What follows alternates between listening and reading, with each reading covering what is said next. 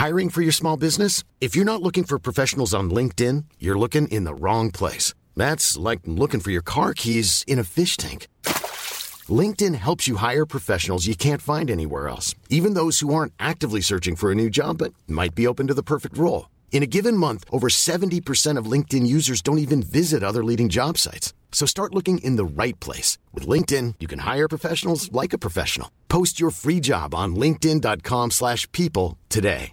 Imagine the softest sheets you've ever felt. Now imagine them getting even softer over time. That's what you'll feel with Boll & Branch's organic cotton sheets. In a recent customer survey, 96% replied that Boll & Branch sheets get softer with every wash. Start getting your best night's sleep in these sheets that get softer and softer for years to come. Try their sheets with a 30-night guarantee. Plus, get 15% off your first order at bollandbranch.com. Code BUTTERY. Exclusions apply. See site for details. Burrow is a furniture company known for timeless design and thoughtful construction, and free shipping, and that extends to their outdoor collection. Their outdoor furniture is built to withstand the elements, featuring rust-proof stainless steel hardware, weather-ready teak, and quick-dry foam cushions. For Memorial Day, get 15% off your Burrow purchase at burrow.com/acast, and up to 25% off outdoor.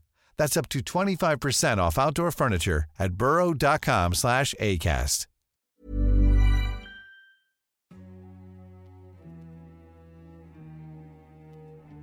Hi, and welcome to Hold Your Fire, a podcast by the International Crisis Group. I'm Richard Atwood. And I'm Naz Modirzadeh. Today, we'll talk about the war in Afghanistan. It's seen the world's deadliest fighting for several years now. The current phase of the conflict started when the U.S. intervened after the attacks of September 11th, when the Taliban refused to hand over Osama bin Laden. But even before then, the country had been at war for decades. U.S.-backed forces quickly ousted the Taliban in 2001, but the years afterwards saw the movement regroup and mount a powerful insurgency against the Afghan government and its foreign backers. I'll be meeting personally with Taliban leaders in the not-too-distant future. I really believe the Taliban wants to do something to show that we're not all wasting time. In February 2020, after years of backroom talks, the US struck a deal with Taliban leaders. That deal entailed the US pledging to withdraw its forces from Afghanistan. The Taliban, in turn, promised not to allow the country to be used for transnational terrorism and to enter talks with the Afghan government. But precise details of the group's commitments in the deal aren't clear. Negotiations between the Afghan government and the Taliban started in September 2020 in the Qatari capital of Doha. Like many peace talks after a long war, progress has been slow. Meanwhile, violence has continued. Fighting racks villages and contested areas of the countryside, and in towns and cities a campaign of unclaimed killings has targeted government officials, activists, clerics and journalists. In rural Kandahar, the war has barely stopped since it started nearly 20 years ago. Another deadly attack by Islamic insurgents in Afghanistan, this time targeting students. The deadline for the U.S. troop withdrawal, the 1st of May, is looming. It represents a dilemma for the Biden administration. Pull out troops and the Afghan government might quickly lose ground. Yet, a lengthy extension could push the Taliban back to all-out war. Also, U.S. forces have now been 20 years in Afghanistan. If they stay longer, Biden may well face exactly the same dilemma down the road. The U.S. plans to convene a meeting this month in the Turkish capital of Ankara that will bring together Afghan parties, including the Taliban, as well as Afghanistan's neighbors and other regional powers. It's not yet clear how this meeting relates to the talks in Doha. Afghan leaders on all sides are eyeing warily the U.S.'s decision on troop withdrawal. To talk about all this, we're joined by Andrew Watkins, Crisis Group's Afghanistan expert. Andrew has worked on Afghanistan for many years, including for the United Nations and as a liaison to the Afghan security forces. Andrew, thanks for joining us. Hi, Naz, and thanks to you both for having me on today. So, Andrew, it's wonderful to have you here. Let me start with the question of where things stand right now in terms of the U.S.'s decision to withdraw. Where things stand in terms of the U.S. withdrawal is that no one, perhaps even the U.S. government itself, is entirely clear. No clear, unambiguous statement has been given. We've had a variety of comments, statements, remarks been issued from President Biden down to senior members of his administration, all of which suggest that there's going to be some sort of delay. And we're less than a month out now. We've had a growing sense for some weeks that the May 1st deadline is not going to be met. At this point, we're looking at a logistical impracticability to pulling out not just the U.S. troops that remain, but all partner NATO forces, which at this stage outnumber U.S. combat troops, all international contractors, which interestingly are also specified in the deal with the Taliban. So, Andrew, could you talk a little bit about what this decision looks like in Afghanistan? We can start with President Ghani himself. Obviously, a US draw would have big implications for the government. Some time ago, it looked at least some leaders in Kabul were sort of in denial. Has that changed? And if so, sort of how is Ghani preparing? The idea, the notion of denial has been a big one ever since Special Representative Khalilzad embarked on trying to initiate this process more or less 2 years ago from today. There was a lot of disbelief that the United States would ever truly leave. There was a moment of reckoning and a confrontation with the reality that things might actually change when the U.S. went to Doha and signed the deal with the Taliban.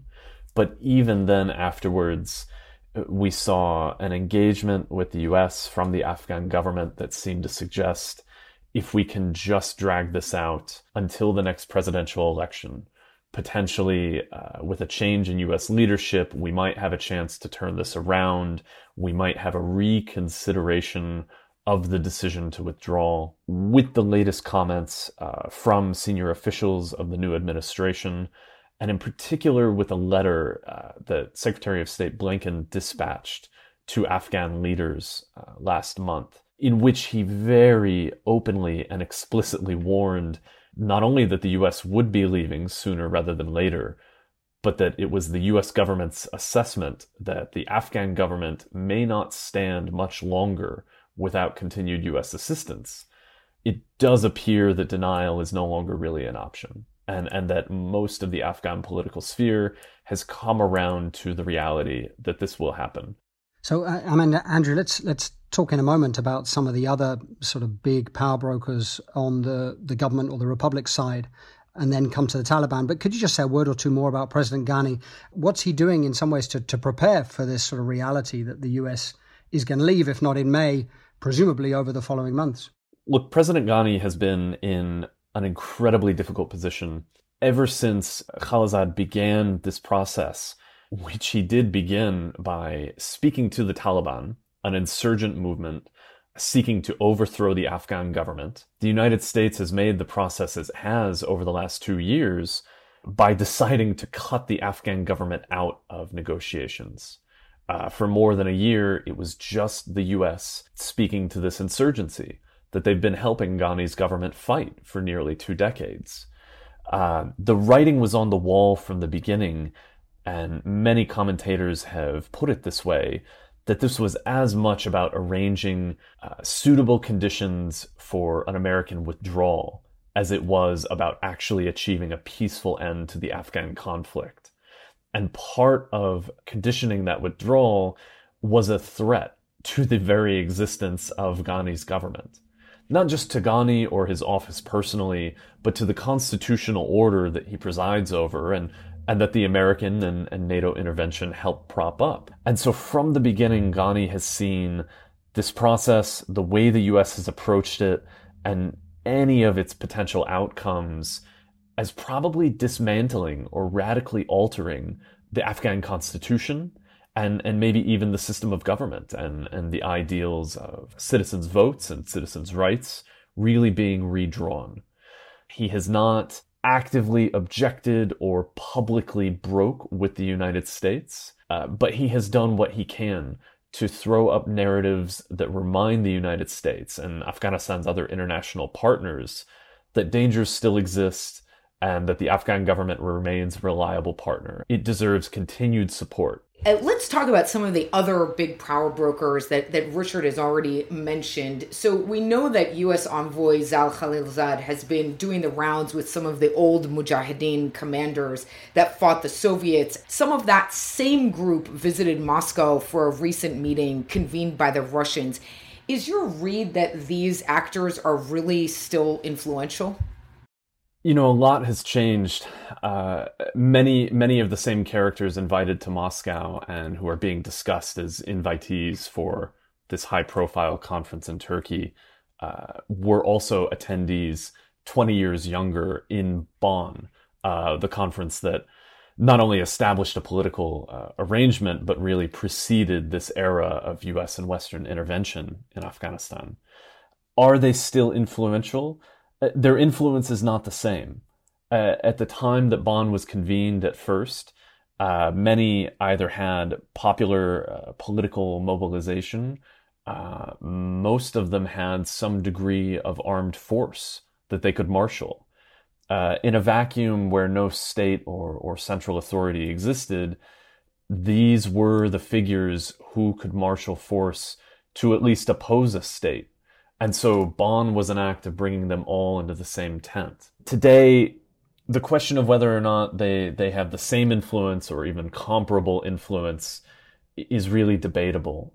I have assessed that they don't, in fact, have the same kind of weight that they used to, because in large part, many of them are not able or not politically willing to contest the state by force in the same way that they could have 20 or even 5 or 10 years ago.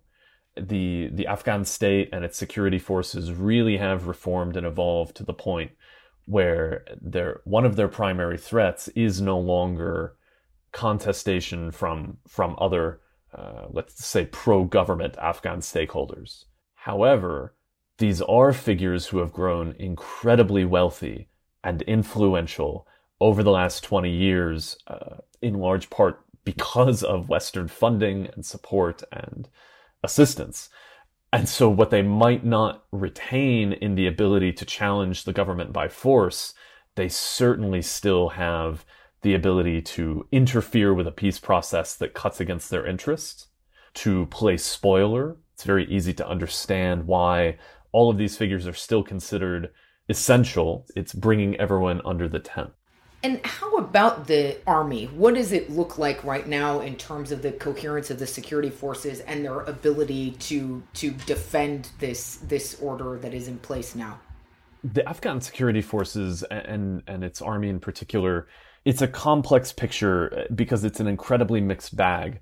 We have to be honest that in many ways it is a huge mess. It's in very bad shape, both relative to its adversary, the Taliban, and just as one measures state security forces around the world. It has long had and continues to have a problem of ghost soldiers on the ranks, that is, commanders and political figures skimming off salaries for troops that don't actually exist. The force has consistently come under its approved levels. That's not just because of ghost soldiers, but also because of recruitment difficulties, problems of pay, mistreatment, sometimes even abandonment in remote areas of the country and on the battlefield. But at the same time, there has been a revolution in the armed forces. Number one, demographically, because you have a transition from state security forces that were built on the Northern Alliance militias of the 1990s that really came to dominate the Afghan state in the first decade of Western intervention. And that is not what the Afghan security forces look like anymore.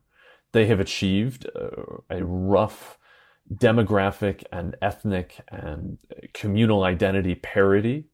Different ethnic groups and other major groups around the country are more or less fairly represented.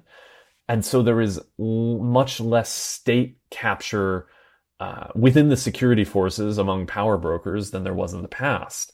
You also have a story that needs to be told about Afghan special forces. The elite operating troops which number some 30 or 40,000 out of an army strength that is supposed to be around 200,000. These really are the premier counterterrorism forces in the region.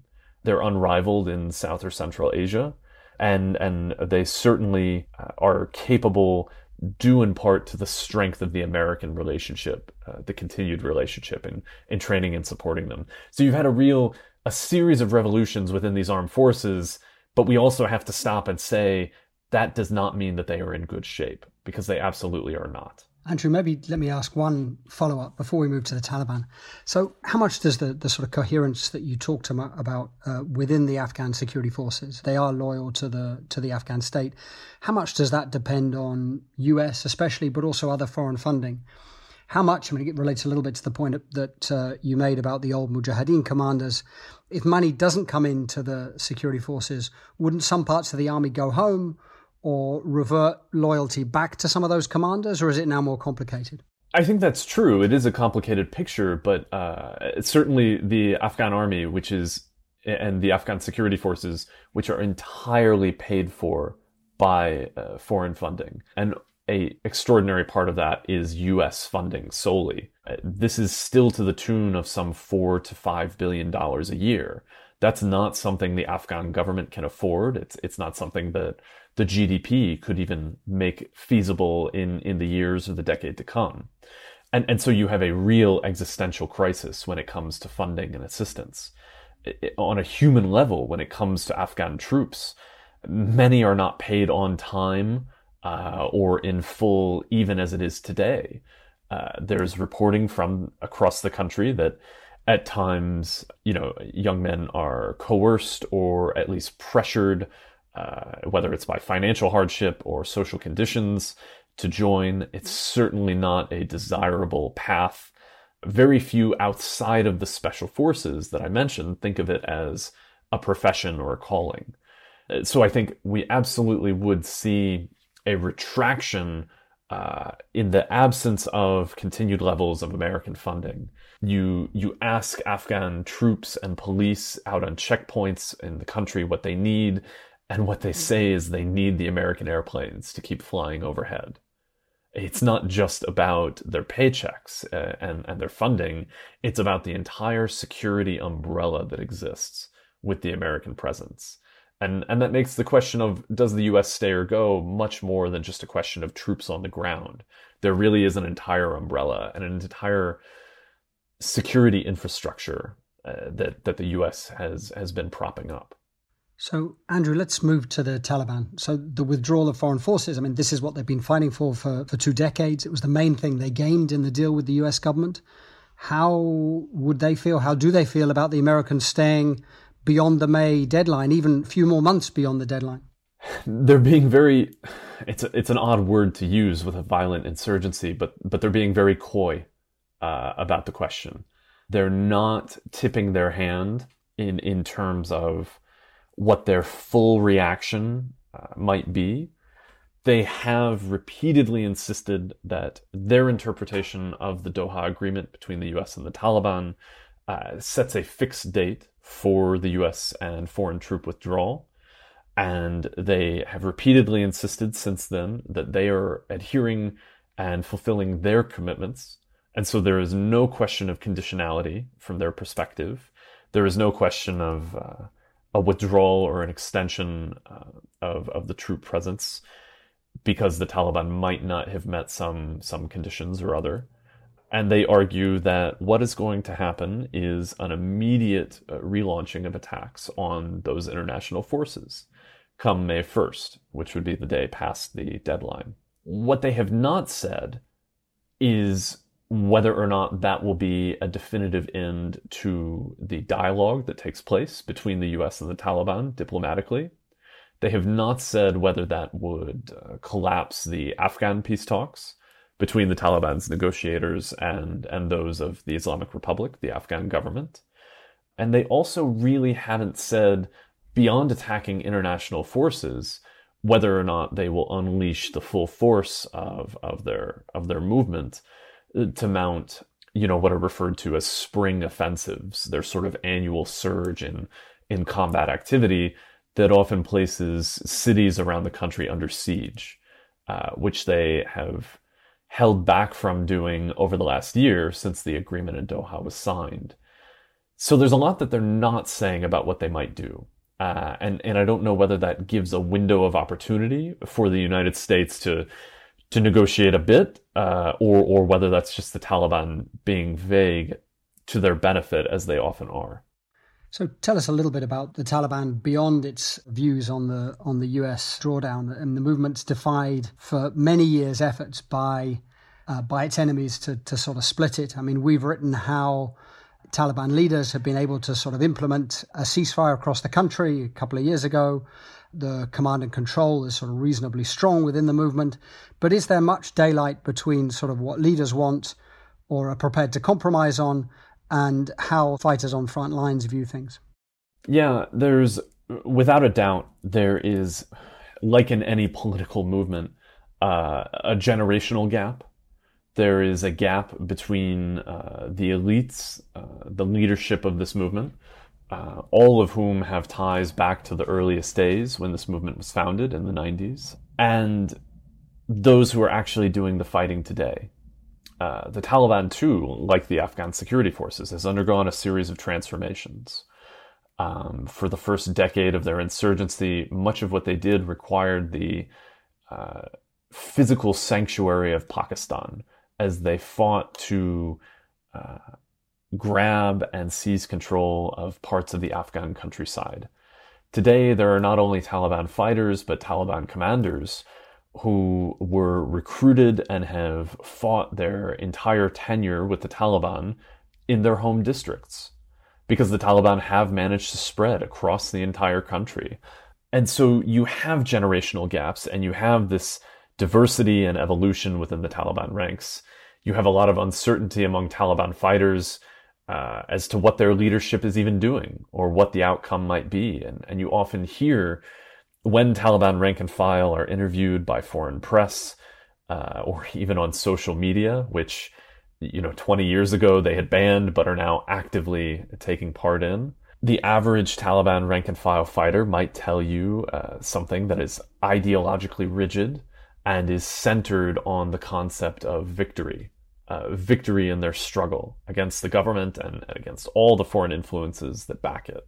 That doesn't necessarily mean that there is a wedge between the Taliban's leadership and its rank and file that the group can't overcome or that it can't keep a handle on. No one worries more about the cohesion of the Taliban as a movement than its own leadership.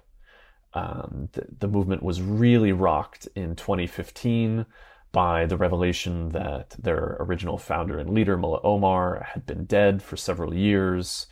It collapsed an earlier series of peace talks.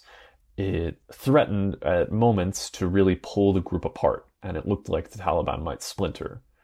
They didn't. They managed to rebuild consensus and restore a sense of discipline and control over the movement.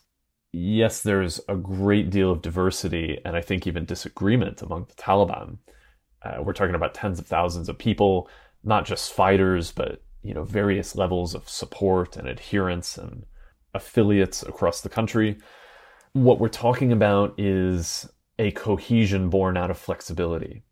The Taliban gives a great degree of latitude to its local commanders, to the policies they enforce, and it very rarely issues red lines. It enforces the red lines that it does issue to its own people, but a great deal is actually left to local context, and that's a formula that has proven successful. And Andrew, do you think that discipline, that control you talked about, that would survive the sort of compromises that the Taliban might have to make as part of a peace deal? It's a fascinating question, and it could turn into a rabbit hole. But I think the conclusion at the end of whether or not the Taliban could weather compromises that might come as a result of any peace deal is, again, no one worries more about their cohesion more than they themselves do. And what that means is there will be no peace deal that includes compromises. The Taliban leadership worry might pull the group apart. They're going to make sure of that. Andrew, can I ask you to tell us a bit about the killings that we spoke of in the introduction? We've seen an increase in attacks and killings that are occurring in urban areas. What's going on there? It's the most terrible development of the last year, and it really casts a shroud over anything peace related in the early stages of this Afghan peace process or these peace efforts. Part of the agreement between the US and the Taliban included what are still officially secret, but what we have learned a good deal about, some very particular restrictions on Taliban behavior. And it was the Americans' hope that this would reduce violence around the country overall, and in particular that it would protect civilians. One is no large-scale bombings, suicide attacks in urban centers, towns or cities. The other is no direct assaults, no military campaigns that happen to threaten and encroach cities, which, as I mentioned, has become an almost annual tradition for the Taliban to demonstrate their strength and the weakness of the Afghan government. So both of these patterns of military activity and behavior, the Taliban largely, not entirely, but largely did refrain from. And you saw a sharp reduction in those actions. What you saw instead rise up almost in its place was a campaign of targeted killings. People who have been following in the press will notice, killings that have taken place in Kabul. Unfortunately, what happens in the capital just receives a lot more media coverage. But this is a countrywide campaign. And there are people being assassinated across swaths of civil society, civilian members of government. We're talking about judges, lawyers, people trying to help implement programming in agriculture departments, improving Afghan livelihoods, journalists in particular, media workers, and also just Afghan activists. And this also includes, because it's Afghan society, clerics and religious figures across the country. It gets very complicated because there are many actors who can marshal the kind of violence and force that's taking place. The international community has reached a degree of consensus that the Taliban is behind the majority of these attacks. And when you look at the data of what's going on around the country, it's true. In many places, the Taliban is the chief actor where some of these killings occur. And there's really no hiding that there is a coordinated or at least instructed campaign from the highest levels. What's not clear is to what extent all other actors in Afghanistan are using the fog of war that this campaign has created to possibly carry out their own agendas.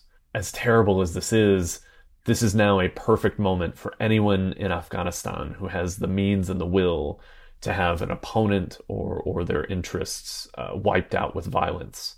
Because it's the easiest thing in the world to blame it on the Taliban, who aren't claiming any of these killings, but whom most Afghans and the rest of the world are blaming.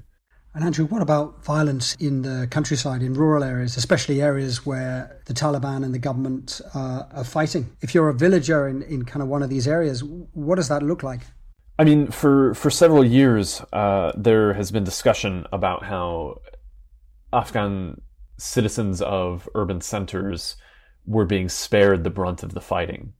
When we take the long view, since 2014, when more than 100,000 US and NATO troops began a drawdown to a much smaller presence in the country, the bulk of the fighting has been between Afghan security forces and the Taliban. That's who's fighting, and that's who's dying, and it's Afghan civilians out in the countryside being impacted, because that's where the Taliban has waged its insurgency. And so we can look back at the last 5 or 6 years, not just the last year, and rural Afghans really are suffering the brunt of this fighting. So, Andrew, we've talked about the Afghan parties, but what about the region? Pakistan has long ties to the Taliban that you referenced earlier. Traditionally, Russia, Iran, India, with ties to the Taliban's enemies, sort of what was the Northern Alliance, although at least Russia and Iran now have these ties to the Taliban. China, too, appears to have sort of established relations with insurgents.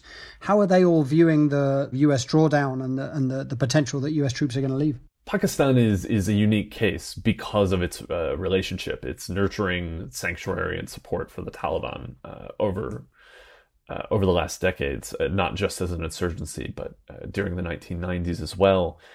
Let's come back to them in a moment. The rest of the region is apprehensive. There are adversarial powers to the United States in the region. Russia is a near neighbor and greatly influences the Central Asian states. China shares a small strip of border and also has a close relationship with Pakistan. And of course, we have Iran as well. All three of these states do not want to see Afghanistan collapse into a state that resembles the multi-party total civil war that consumed the country in the 90s. All of these countries will be directly or indirectly impacted by refugee outflows, trying to escape a worsened situation in Afghanistan. And economic development will remain stalled and won't move forward. When you look at what China would hope to achieve with the Belt and Road Initiative, a worsening of the situation, a dramatic worsening, isn't good for any of these powers. And yet all three do want the United States out of the region. But what they don't want to see is a US exit that precipitates catastrophe, that winds up impacting them, and that they have to then respond to and do damage control for.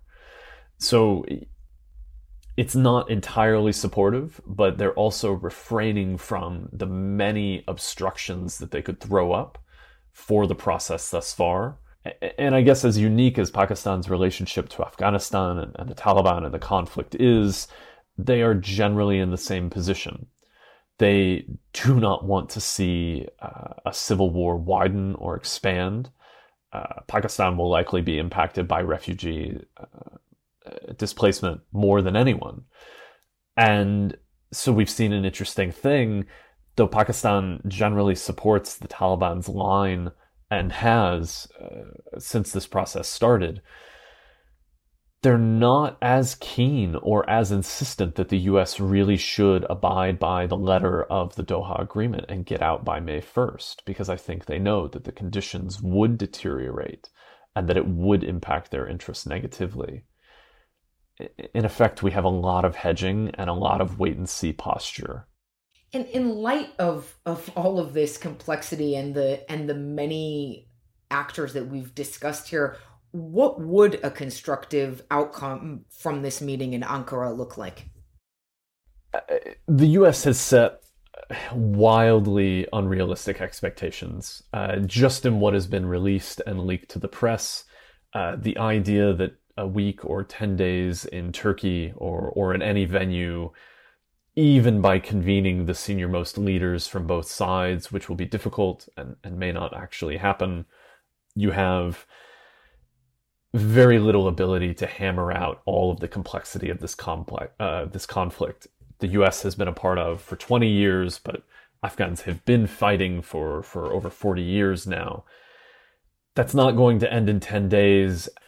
So the first thing to do is to measure expectations. The best realistic thing that could come out of Turkey is some sort of initial guiding agreement, a framework of shared principles. As odd as it sounds, both sides of these talks, it's not even clear if they want the same general outcome. What does it mean for these talks to be successful? What would that lead to? We've talked about how for President Ghani, at least, and many of his supporters, that has to be a preservation of the core of the current constitutional order. But that's not possible for the outcome of any agreement that the Taliban is a part of, because they are dedicated to precisely the tearing down of that order. And so there's so much work to be done. Even just an agreement on general principles would be a positive step. It would be great if that could be hammered out in Turkey. If not, one other ray of sunshine coming through fairly dark cloud is the initiation and what will hopefully be the growth of a new UN role in the conflict. The UN Secretary General has appointed a personal envoy to help facilitate not only this conference, but the regional aspect of these talks, and hopefully a more formal framework for the supporters of Afghanistan and for regional states, and all of those complex interests can be brought together. The United States was never going to be able to bring together the region, given the relationships they have with all of the states we've mentioned. And so beginning to shift things over to a UN framework and to hopefully something more lasting, if that can begin to be built in Turkey, that might be the best to hope for. And Andrew, what does the Ankara meeting, what does it mean for the Doha talks? That's, as you said in the introduction, that's really still unclear. And it's not even clear that the United States is sure what the relationship would be. U.S. officials have told us that they want the Turkey process to feed into and to supplement and to jumpstart the Doha process. But when you speak to many other participants and stakeholders, the refrain is that Doha is dead, and they feel that this Turkey proposal killed it. Sorry to jump in. You think there's any way that the US can use the Ankara conference to sort of reinvigorate the Doha talks? A lot of that depends on whether the US is convening this conference and trying to push for a proposal that allows for a politically acceptable withdrawal, or whether it really is committed to the long, hard slog of a peaceful settlement to the war. Depending on which they're really committed to, not only tells us how a conference in Turkey will feed back into Doha, but where this is going in the long run. Andrew, could we end on, this has really been a fascinating discussion of the challenges that, that the country faces today. But could you reflect a little bit on the sort of last 20 years of of international involvement in Afghanistan? I realize this is a huge question, but, you've been involved with the country for a long time. What are sort of some of the main things that you take away? It's something that a lot of people have wished for and hoped for before me. It's that the next time the United States, any of its other Western partners, but we know that it is the United States that acts as initiator, sets off on such an intrusive and comprehensive intervention into an already conflict-riddled context, when it begins to undertake grand projects, that those in the beginning stages realize that this is where the United States has wound up in the past. And the damage that does, not just to U.S. credibility, but to the partnerships and to the people who have invested in those projects. We're talking about Afghans today. All the Afghans who invested in what the U.S. has tried to prop up and to support, but even those that didn't, even those that fought against it. We're at a point where the U.S. is now willing to walk away, but the U.S. leaving doesn't end this conflict, and it's not sure that it will end anytime soon thereafter. Reflection on the part of U.S. policymakers is what I would hope for.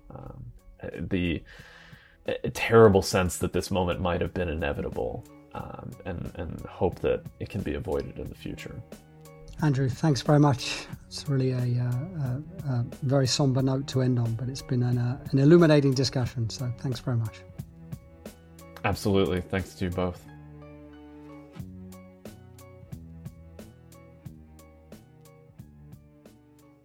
So, Naz, what did you take away from that? You've been in Afghanistan, right? Some years ago. You know the country a little bit?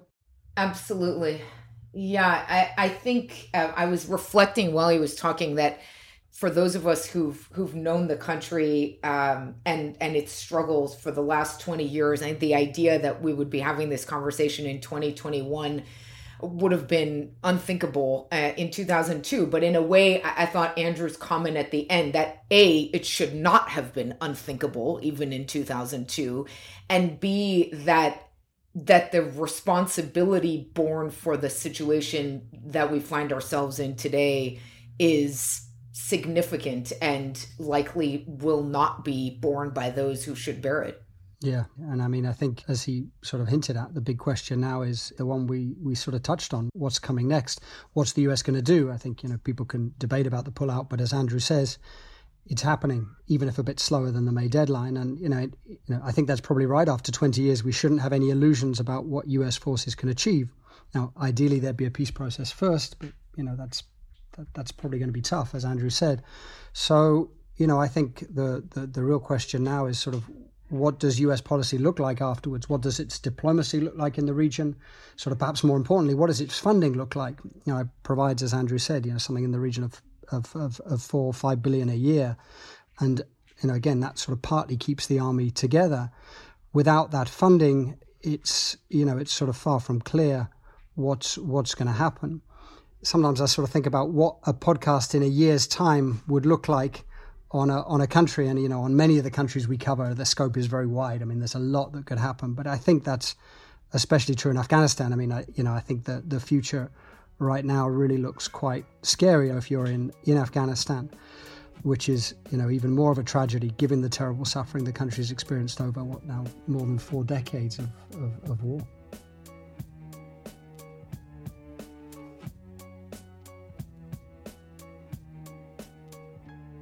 Hold Your Fire is a production of the International Crisis Group. I'm Richard Atwood.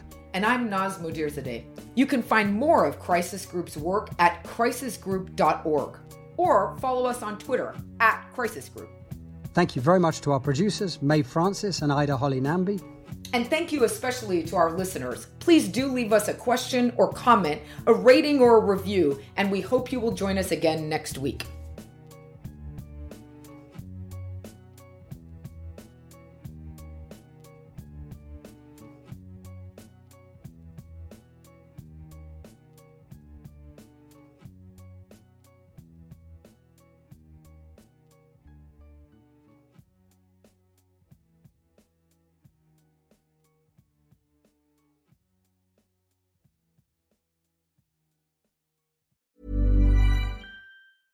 Imagine the softest sheets you've ever felt. Now imagine them getting even softer over time. That's what you'll feel with Boll & Branch's organic cotton sheets. In a recent customer survey, 96% replied that Boll & Branch sheets get softer with every wash. Start getting your best night's sleep in these sheets that get softer and softer for years to come. Try their sheets with a 30-night guarantee. Plus, get 15% off your first order at bollandbranch.com. Code BUTTERY. Exclusions apply. See site for details.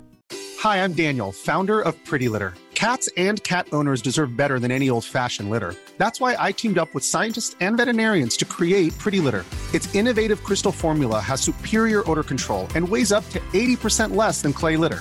Pretty Litter even monitors health by changing colors to help detect early signs of potential illness. It's the world's smartest kitty litter. Go to prettylitter.com and use code ACAST for 20% off your first order and a free cat toy. Terms and conditions apply. See site for details. When you make decisions for your company, you look for the no-brainers. And if you have a lot of mailing to do, Stamps.com is the ultimate no-brainer. It streamlines your processes to make your business more efficient, which makes you less busy. Mail checks, invoices, legal documents, and everything you need to keep your business running with Stamps.com. Seamlessly connect with every major marketplace and shopping cart. Schedule package pickups and see your cheapest and fastest shipping options from different carriers. With rates up to 89% off USPS and UPS rates. And with the Stamps.com mobile app, you can take care of mailing and shipping wherever you are. Make the same no-brainer decision as over 1 million other businesses with Stamps.com. Sign up with code PROGRAM for a 4-week trial, plus free postage and a free digital scale. No long-term commitments or contracts. That's Stamps.com. Code PROGRAM.